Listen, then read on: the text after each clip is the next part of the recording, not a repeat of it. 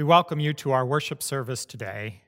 Every Sunday, we worship Jesus because he is greater than everyone and everything. Today, we worship Jesus because he is our great high priest.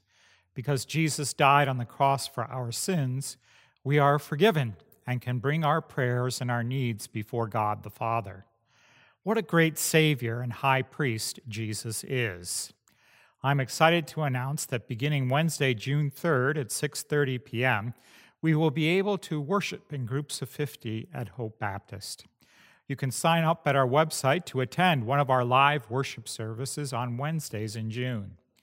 We will then show the video of our Wednesday worship services to groups of 50 in our sanctuary on Sunday mornings. You can attend one of these viewings at 8:30 a.m. or 10:30 a.m. on Sundays. You can also sign up at our website to attend one of these two worship service viewings. There are more details about these worship services on our website and our Facebook page. We are looking forward to seeing many of you in the weeks to come. It has been too long since we have been together. Let's worship Jesus then as the one who is mighty to save as we anticipate worshiping him together in June.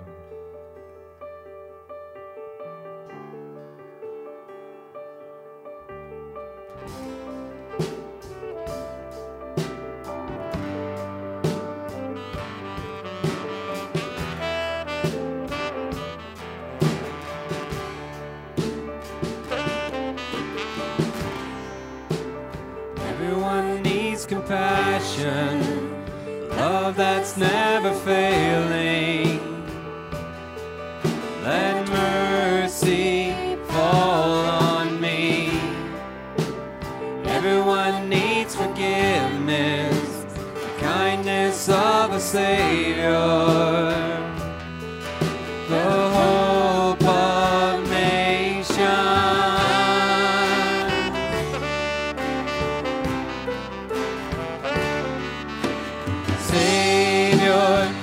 Can move the mountains. My God is mighty to save. He is mighty to save. Forever, author of salvation. He rose and conquered the grave. Jesus conquered the grave. So take me as you find me. All my fears and failures, fill my life again. I give my life to follow everything I believe in. Now I surrender. I surrender.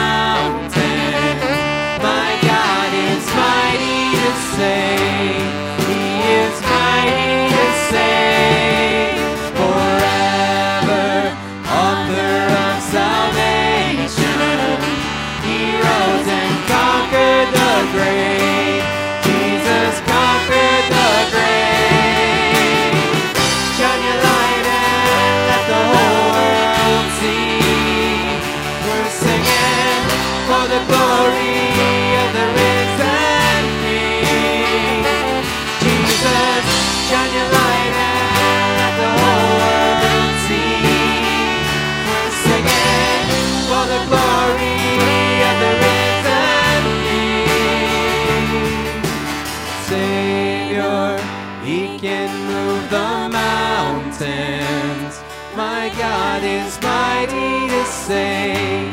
He is mighty to save. Forever, author of salvation. He rose and conquered the grave. Jesus conquered the grave. Shine your light and let the whole world see. We're singing for the glory of the risen King.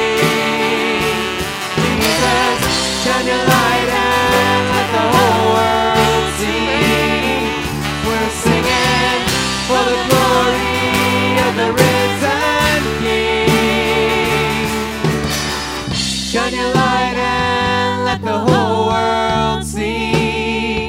We're singing for the glory of the risen King. Jesus, shine your light and let the whole world see. We're singing for the glory of the risen King.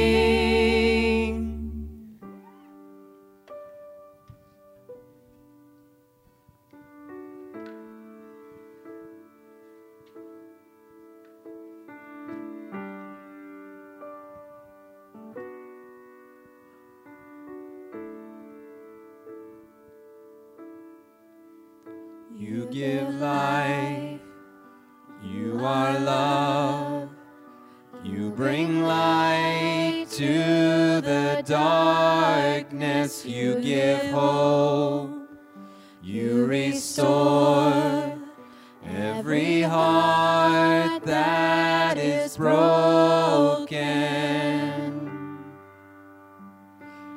Great are you, Lord. It's your breath in our lungs, so we pour out our praise. We pour out our praise. It's your breath in our lungs, so we pour out our praise to you only.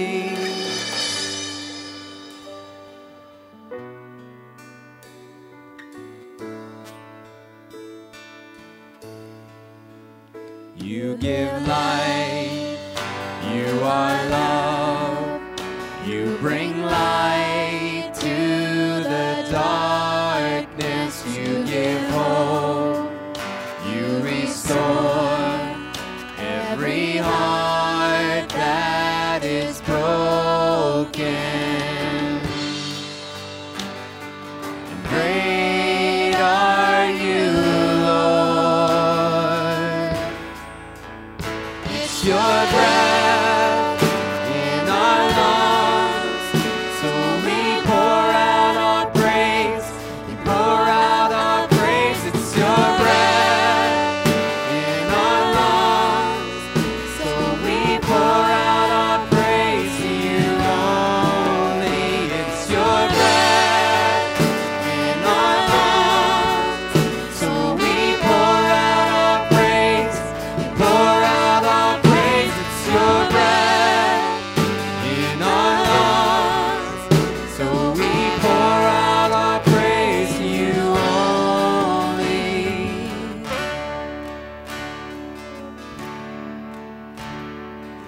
All the earth will shout your praise. Our hearts will cry. These bones will sing. Great are you, Lord.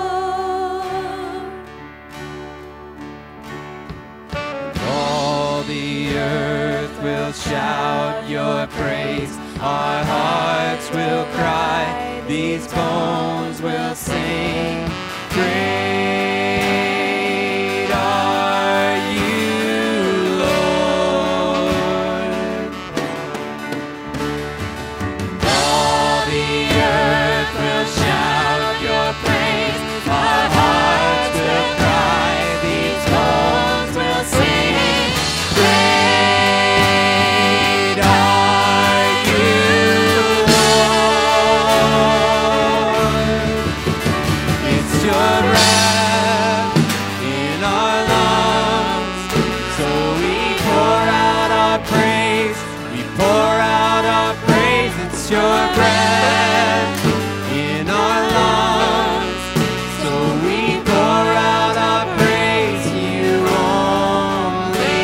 It's your breath in our lungs, so we pour out our praise. We pour out our praise. It's your breath in our lungs, so we pour out our praise to you only.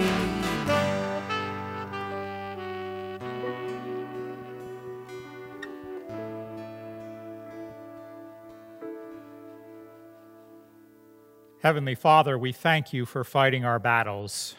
Though warfare is a daily part of life, and you give us armor to wear, you are the divine warrior that wins the day and our hearts.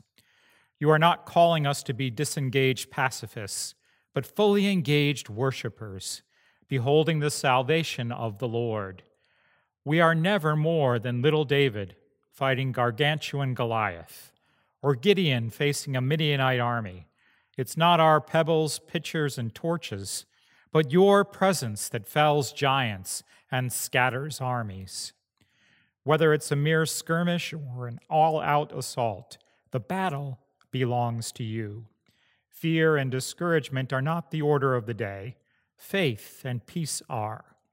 When we fear politics, pandemics, and power abusers, turn up the volume on the laughter of heaven. Let us see Jesus joyfully, sovereignly installed as our reigning Savior King.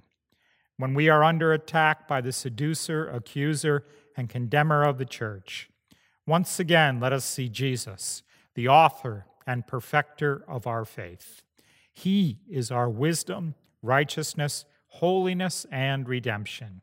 What we need, you have given us in Jesus Christ. When we get pulled into petty fights with our spouse, kids, or anyone, humble and center us with the gospel and bring us back to faith expressing itself in love.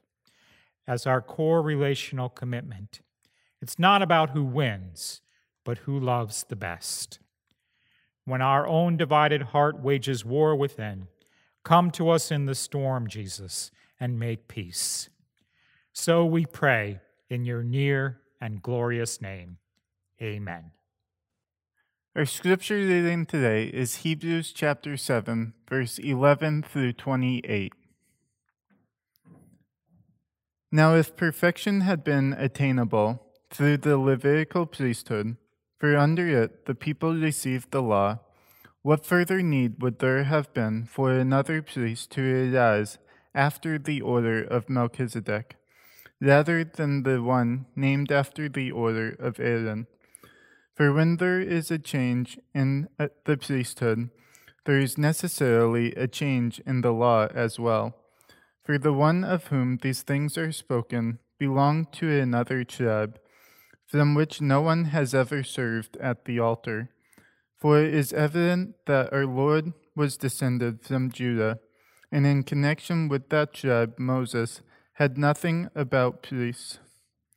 This becomes even more evident when another priest arises in the likeness of Melchizedek, who has become a priest, not on the basis of legal requirement concerning bodily descent, but by the power of an indestructible life.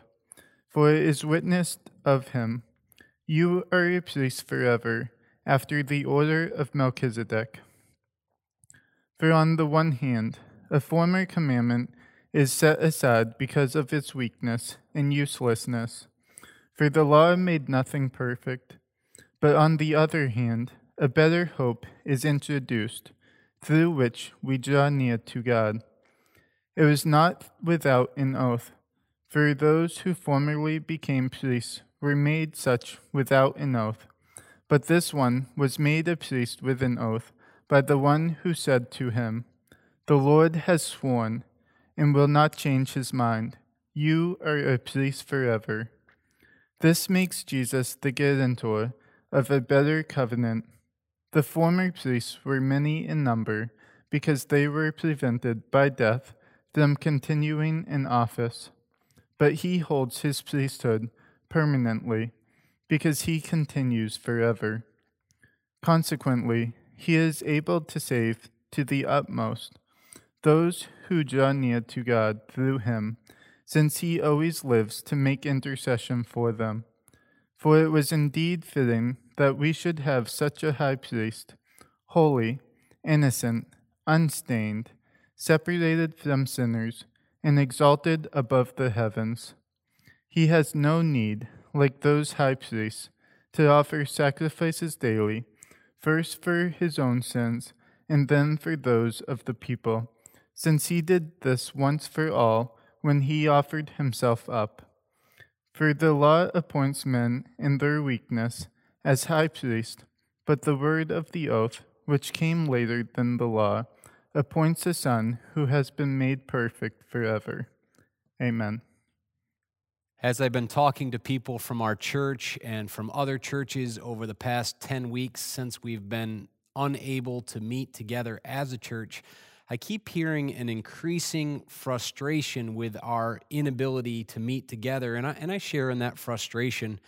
I have this deep longing inside of me to gather together with God's people and to worship God together with you all. I've heard in many of my conversations as well an increasing desire for civil disobedience, for disregarding the mandates that have been put out by our governor and by our state. And the reasons that I've heard for those in those conversations for doing that vary from we just need to get together to the coronavirus is a hoax to we have the constitutional right to meet together and so these mandates are unconstitutional to our calling to follow Jesus subverts the government's rules. In other words, Jesus is greater than the law.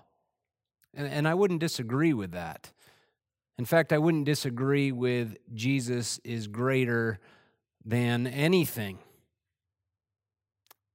But the struggle, of course, for me and for many falls with this tension between meeting together, which God has clearly called us to do, actually right here in Hebrews chapter 10, or disobeying the government, which God clearly calls us not to do in Romans chapter 13. Now, I bring up this point this morning not because I have this great answer to that tension, but rather because I think the Jewish people in the first century faced a dilemma which would have brought about similar tension, which would have brought about similar confusion, similar passion, and similar disunity. For the last 5 months, we've been looking together at the biblical book of Hebrews, and Hebrews is a letter that was written in the first century AD to Jewish Christians, hence the name Hebrews. And it may be hard for us who are not Jewish to understand the dilemma that they were going through as we are not Jewish and as we are living in the 21st century, how life-changing and how profound some of the statements that the author of the book of Hebrews makes in this letter. When those statements are made to a person who had been following the law for their entire life, when it was made to a person who generation after generation of people in their family had adhered to the Mosaic law for literally over 1,000 years. The author came out and said to those people in the first 6 chapters of Hebrews, in not so many words, he's greater than Moses, Jesus is greater than Joshua, he's greater than the angels, he's greater than Abraham, he's greater than Aaron, he's greater than every priest or high priest who'd ever served in the temple, and those are some pretty radical statements. But nothing was quite as shocking to hear for a Jewish person than what he says here in chapter 7, where he comes right out and says, Jesus is greater than the Mosaic law. The Mosaic law is the same law that God gave to Moses on top of Mount Sinai. And Jesus is greater than that law. And he not only says Jesus is greater than the law, but he also says Jesus is a replacement for that law. We see that in verse 18, where it says the law should be set aside to make way for Jesus. So you can understand the dilemma that a Jewish Christian would have faced as he weighed adhering to this law that they had followed for hundreds of years, or to replace that with a new covenant, the saving work of Jesus. It was for the Jewish church a tipping point, a fork in the road, a crucial juncture. Should we admit to Jesus being greater than the law? And more than that, should we say that Jesus replaces the law? For a group of people that for generation upon generation, for years upon years upon years had been saying the Mosaic law was an end-all, this would have been an extremely difficult choice to make. For context, imagine a proud American patriot asked to go against the Constitution. That'd be a difficult decision, right? Well, yes, but that doesn't even compare with a Jewish Christian going against the Mosaic law, because the Constitution actually has been changed many, many times over the years. In fact, there have been 27 amendments or ratifications to the Constitution, the most recent being over 200 years after the original Constitution was written in 1992. And as much as I believe in the Constitution, as much as I believe that we should follow the Constitution, the struggle for a Jewish person to not follow the Mosaic law would have been a monumentally bigger decision. After all, the law was written not by the founding fathers of the colonies, but by God himself. It would take more than a passing thought for a Jewish person to throw that all aside for a new thing, for a new covenant. It would need some extremely convincing arguments. And I think that's exactly what Hebrews does for us in our passage today. Now, there are certainly fewer people today, especially in central Maine, who are struggling with this dilemma of, should I follow the Old Testament law or should I give that all up to follow Jesus? But the question of Jesus' greatness needs to be raised for us, especially in comparison to each and every standard of morality, each and every set of rules, each and every religious system, and even each and every secular moral argument. And if Jesus is greater than all of that, which is what Hebrews argues and which is what the whole of the Bible attests, then we must choose to follow him and him alone and him wholeheartedly. Today, as we look at Hebrews 7 together, I want to talk about two arguments for why Jesus is greater than the law. And my hope is that when we come away from this message and this service today, we can say, yeah, he is greater than the law. He is greater than every religion and every set of rules. And because of that, I need to follow him, and not just follow him a little, and not just follow him with part of my heart, and not just follow him with part of my life, but with it all, because he is worthy, because he is greater.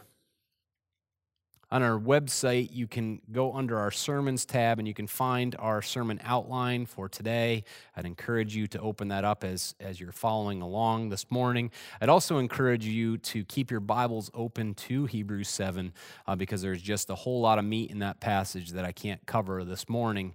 But I do want to start with you in verse 11. So if you look there, it says, "Now if perfection had been attainable through the Levitical priesthood, for under it people received the law, what further need would there have been for another priest to arise after the order of Melchizedek, rather than one named after the order of Aaron?"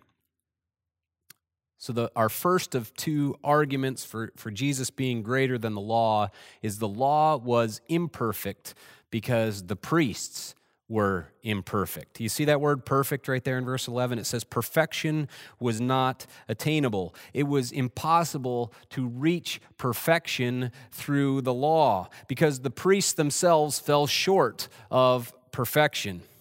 Now, before you start sending me emails saying, wait a minute, is this what you're saying, Pastor Travis? The law was imperfect? Wait a minute, God gave us the law. God is perfect. God's not going to give us something that is imperfect. In fact, if you go back to Psalms, it says the law of the Lord is perfect, reviving the soul. You may want to do a little more research, Pastor Travis, before you give a sermon and put it out there on the internet for hundreds of people to see. Touché. Okay, we want to look at what that word perfect means here in Hebrews 7. We have to understand its meaning because it is saying the law was imperfect. Well, the word perfect here means complete. So the law wasn't imperfect in that it was sinful, or the law wasn't imperfect in that it was immoral. No, it was perfect in the sense that it was incomplete. It fell short of completion, and the main reason that the law fell short is because the priests, those who are carrying out the law, fell short of perfection. I want you to imagine for a second that your favorite football team hired a perfect coach. I don't mean a really good coach. I mean a perfect, flawless, always made the right decision, hired a perfect coaching staff, had a perfect game plan, had perfect plays. There was never anything that your coach ever did that was wrong. You'd feel pretty confident that your team was going to win, right? Well, probably. But all of that game plan and all that perfection in the game plan and the choices and the coaching staff, that's still all dependent on the players that the coach has. So if your quarterback throws an interception on every play, if every time your running back touched the ball, he fumbled it, if your offensive line looked more like Swiss cheese than a brick wall, if your defensive backfield was as slow as molasses, it doesn't matter how great your coach is, you're still going to lose. So we might have this perfect coach, but if we give him a bunch of pee-wee football players instead of professional caliber Hall of Fame athletes, then there will be no victory to celebrate. And the same thing is true with the Old Testament law. It was given by a perfect God, but the law was destined to be imperfect from the moment that it was given because it was carried out by and given to imperfect people. The priests couldn't carry out the law of God perfectly. They couldn't carry out the plan of God perfectly because they themselves fell short of imperfection. And we'll talk in a little while where I feel that was part of God's plan all along too as we talk about the purpose of the law. But we see that imperfection in three ways in our passage this morning. And the first way is the ministry of the priests was temporary. In verse 23, it says, "The former priests were many in number because they were prevented by death from continuing in office." So the law, which was followed and carried out for hundreds and hundreds of years, was constantly changing, and it was constantly changing not because God changed, but rather because the priest continually changed, and the priest continually changed because the former priest continued to die. So in our football analogy, it'd be like every single play that you have, sending out a new quarterback who had no experience, run out and do the next play, and then the play after that, a new quarterback would run out. You would have no success, and your offense would continually change. And not only was the ministry or the position of priest a temporary thing, even more significant, their sacrifices were temporary as well. And that's the second way that the law's imperfection was seen.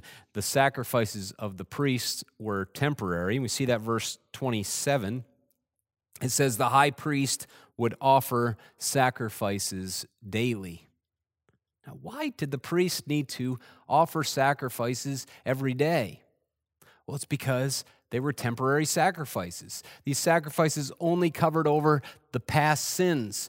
Once someone would sin again, new sacrifices need to be made. And we don't need to live in this world very long to see that sin continues to roll in day after day after day after day, and so the priests had to continue to come in offering animal sacrifices one after another for the onslaught of sin that continued to happen for the people of God.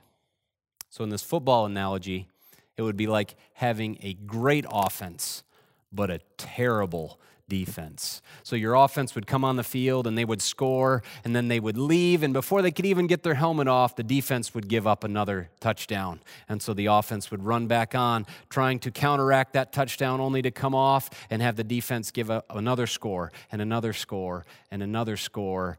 It never ends.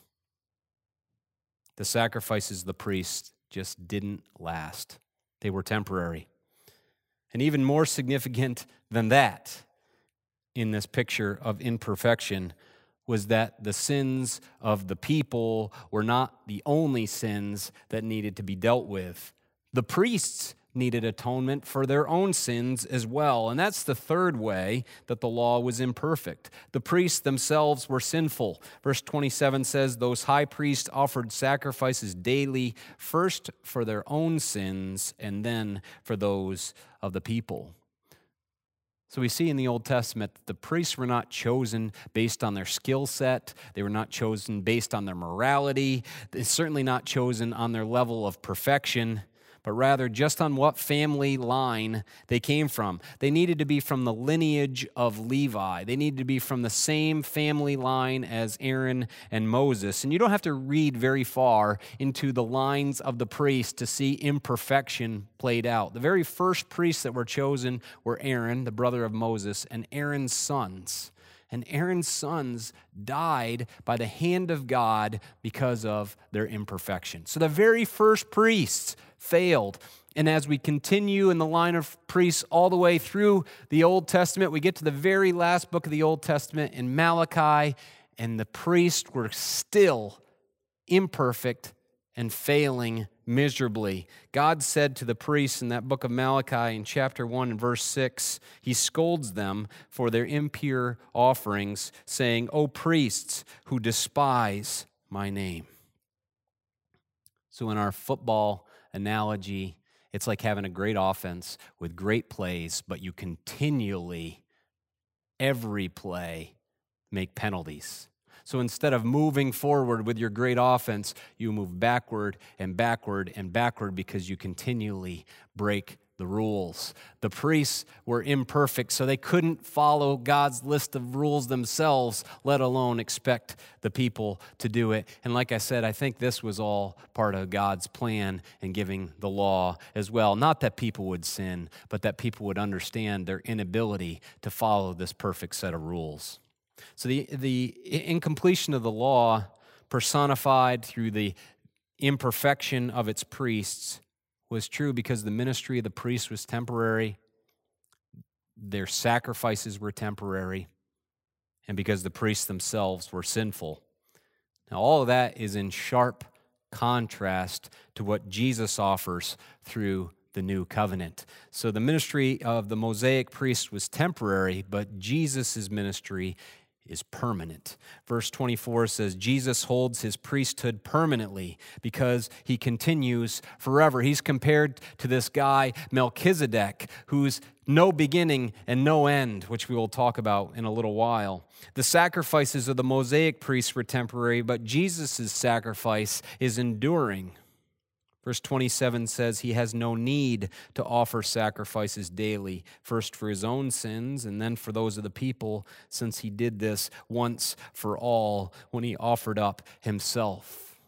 So Jesus did not need to go day after day after day to offer up sacrifices because his sacrifice was the perfect sacrifice once and for all on the cross. The Mosaic priests were sinful, but Jesus is sinless.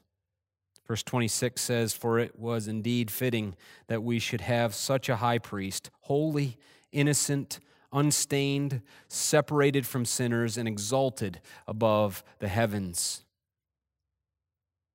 Jesus was perfect. His sacrifice was perfect. His sacrifice was permanent. The Mosaic priest could only come after the line of Levi, after the order of Aaron, but Jesus came from the line of Judah after the order of Melchizedek. His priesthood then is based on merit, not on legal requirement. In other words, Jesus is worthy. The Levitical priests were not. The law was imperfect. Jesus is perfect. Jesus is greater than the law. Now I know you're anxious to hear about our friend Melchizedek. I call him Mel. We'll get to him at the end of our message today. But let's go back to chapter 7 and verse 18. It says there, "For on one hand, a former commandment is set aside because of its weakness and uselessness." So our second argument for Jesus being greater than the law is the law is not only imperfect, the law was weak because the priests were powerless to save. So earlier we defined what imperfect meant concerning the law, saying that it is incomplete. So when we say weak, what kind of a meaning does that word have? It just means without strength. It is powerless. It is wimpy. It can't do anything to save people. Now, there are many people who have put their faith in the Mosaic law for thousands of years to follow it. They've put all of their faith there. But here's the problem. It doesn't matter how much faith you put into something if the object of your faith has no power. When I was growing up, my mom had somewhat of an obsession with buying chairs that needed to be fixed up. We had a number of chairs in various stages of disrepair in different rooms in our house. Some of them had been stripped of their varnish. Some of them had wiggly legs. Some of them had no legs. Many of them had the wicker in the seats that was just barely holding together. And I remember several times during my childhood that someone would walk into the room and they would approach one of those chairs and they would sit down in one of them only to fall through the wicker and to fall onto the floor. My guess is that just moments before that person approached the chair and sat down, they had all the faith in the world that that chair would hold them. And so they didn't approach it with caution, touching the chair, see if it's okay, slowly lowering themselves down onto the seat. No, with full faith, they sat down with their full weight into the chair, trusting that the chair had power. The chair had strength to hold them up. But the chair failed them and they fell to the floor. It didn't matter the amount of faith that they had in the chair. All that mattered was the object of their faith. It only mattered how powerful the chair was. Same thing's true with the law. We could place all our faith into a system of rules, or all of our faith into a religion, or all of our faith into the teachings of the Bible, or all of our faith on our own morality, but the size of our faith doesn't matter, not if the object of our faith is weak, and the law is weak. We see that weakness in three ways in our passage this morning. First, the priests were weak. I spent a lot of time just a moment ago talking about the inadequacies of the priests, so I don't want to reiterate all of that. But look at verse 28 there. It says, "For the law appoints men in their weaknesses as high priests." So the priests were mortal, of course. So because they were mortal, they were powerless to save the souls of the people who came to them for atonement. At best, all they could do was cover up past sins with sacrifice after sacrifice, to offer animal sacrifices day after day after day, but only temporarily. Now, thinking about my mom's chairs, on more than one occasion, I was given the task of putting the chairs back together, of hooking those legs in, of gluing them, of trying to make the chair a whole chair again. And for some reason, the chairs that I put back together always seemed to be the chairs that fell apart again. Now, I could blame the builder of the chairs. I could blame the manufacturer of the wood glue. I could blame the hardware store where we got the nails from. But the problem really was me. My skills as a chair builder or as a chair fixer were subpar. And so the chairs were weak. And that's true with the law as well. Because the law was carried out by weak men, it was powerless to save. Look back at verse 20. It says there, "For those who formerly became priests were made such without an oath." So this is the second way that the law was weak. The priests were not based on an oath from God. And here's the thing about God's oaths or God's promises. Because God's perfect, because he is always truthful, because he is all-powerful, he always keeps his promises. Always. He never breaks his oaths. Never. So an oath from God would be a guarantee. If God said it, if God promised it, it will happen. But the priests of the Mosaic covenant were never ordained or established by an oath of God. The only thing that mattered as far as their position was concerned is what line they came from, what tribe they were from. As long as they were from the tribe of Levi, they could be a priest. Now, I was never foolish enough to put a guarantee on any of the chairs that I Frankensteined together for my mom. And even if I had, my guarantee was worth about as much as a letter from Publishers Clearinghouse that said I may have already won $1 million. And God never put his guarantee on the Levitical Old Testament priests either concerning salvation, because he knew they were powerless to save. But even more important than the priests being weak, and even more significant than them not being sealed with an oath of God, was the fact, even with all of that, that the law itself had no power. And that's the third way that the law was weak. The law itself could make nothing perfect. That's what it says exactly in verse 19. For the law made nothing perfect. The law could not save. Now, if you're a cynic, then you may be having this argument in your own mind right now. Okay, so God is good, right? Yeah. He's perfect, right?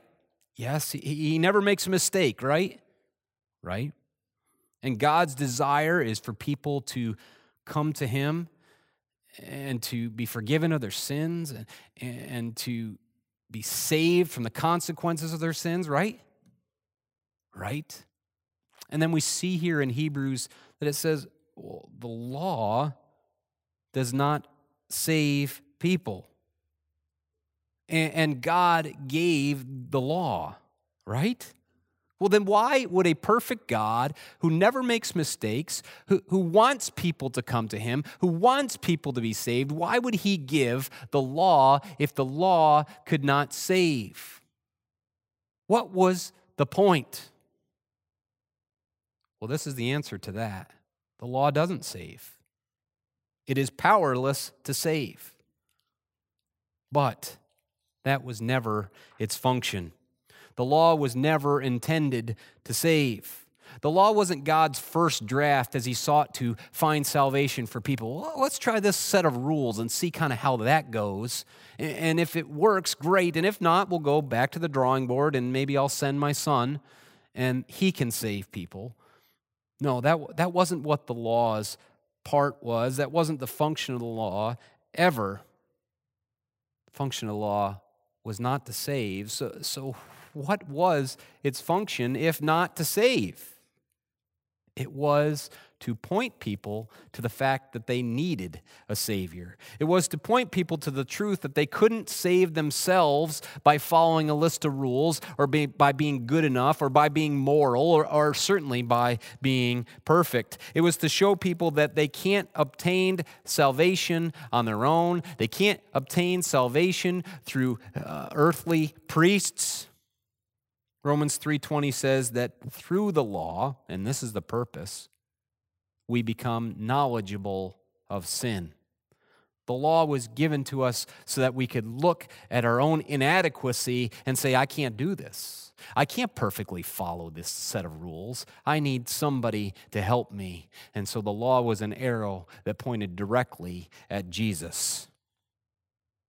And even the inadequacies of the priests were something that pointed directly at Jesus. These guys, the priests, they're supposed to be the example for all of us. They can't even follow it. They have to be making sacrifices for themselves. That's what the law does. It points to our need for a new covenant, a covenant with a perfect high priest, a covenant that makes a perfect sacrifice.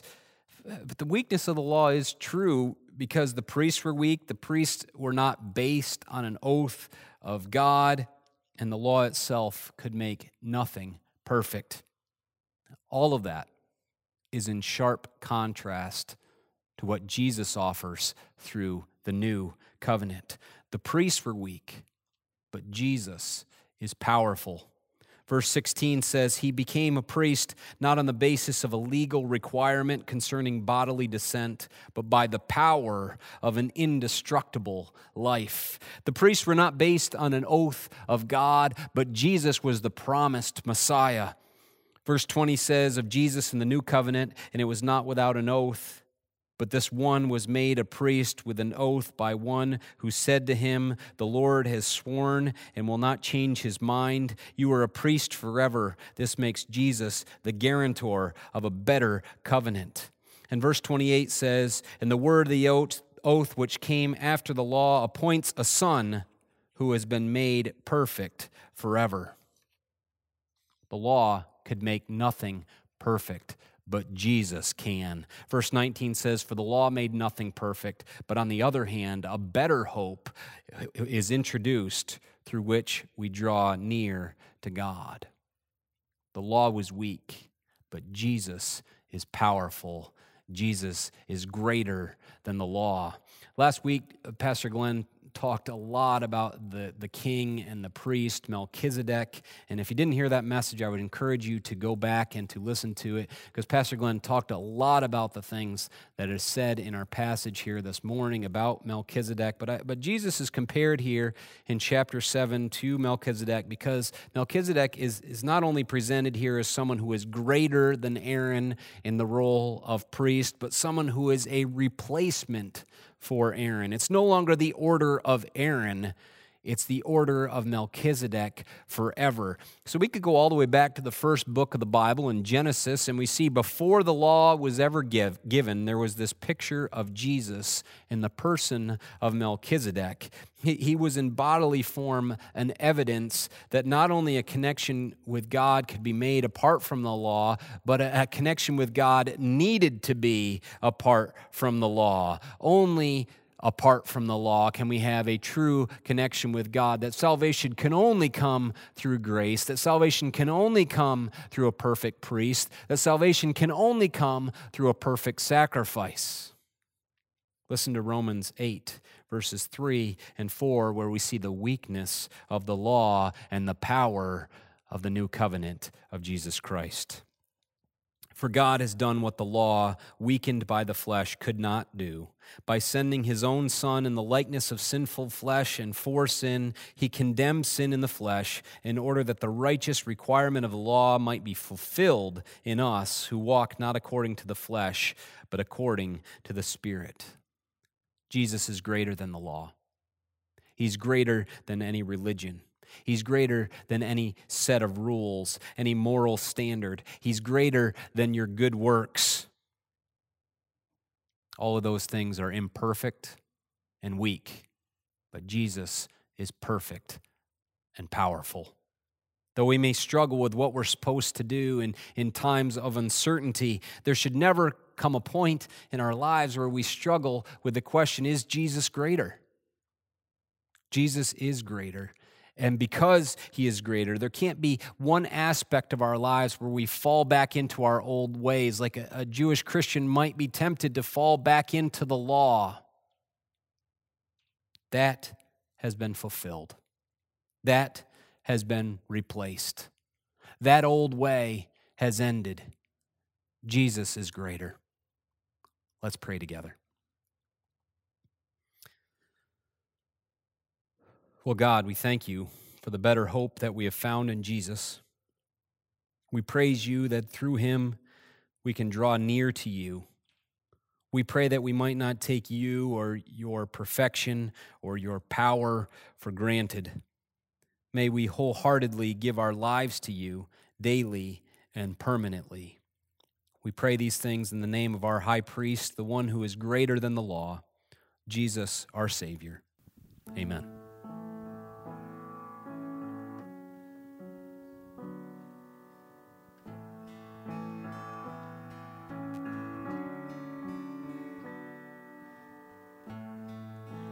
One day when heaven was filled with his praises, one day when sin was as black as could be, Jesus came forth to be born of a virgin, dwelt among men, my example is he.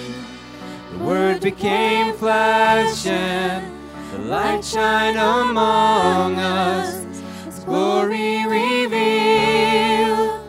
Living He loved me, dying He saved me, buried He carried my sins far away, rising He justified freely forever. One day He's coming, oh glorious day, oh glorious day.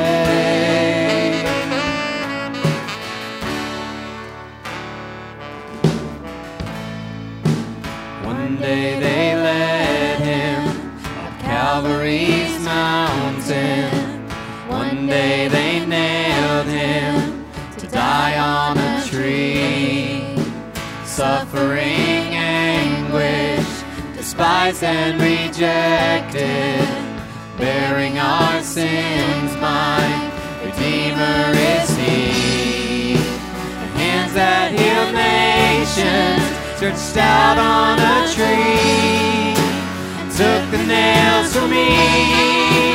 Living, He loved me. Dying, He saved me. Buried, He carried my sins far away. Rising, He justified. Freely forever. One day He's coming. Oh, glorious day. Oh, glorious day.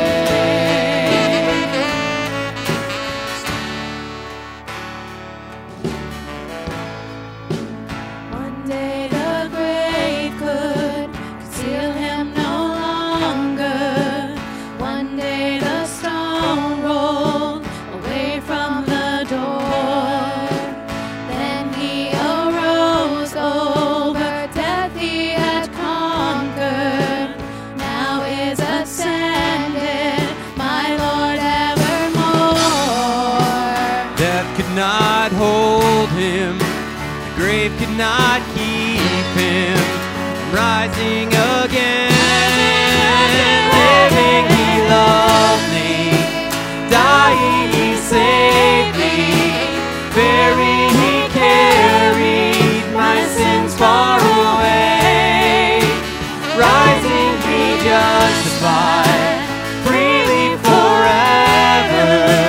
One day He's coming. Oh, glorious day. Oh, glorious day.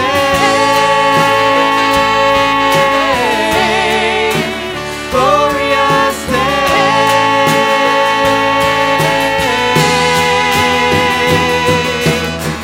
One day the trumpet will sound, more is coming. One day the skies in His glory will shine. Wonderful day, my beloved one bringing. My Savior Jesus is mine. Living, He loved me. Dying, He saved me.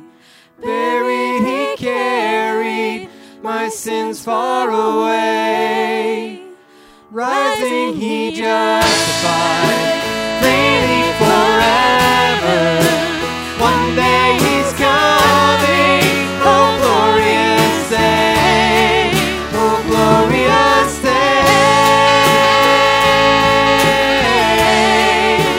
Glorious day. Oh, glorious day.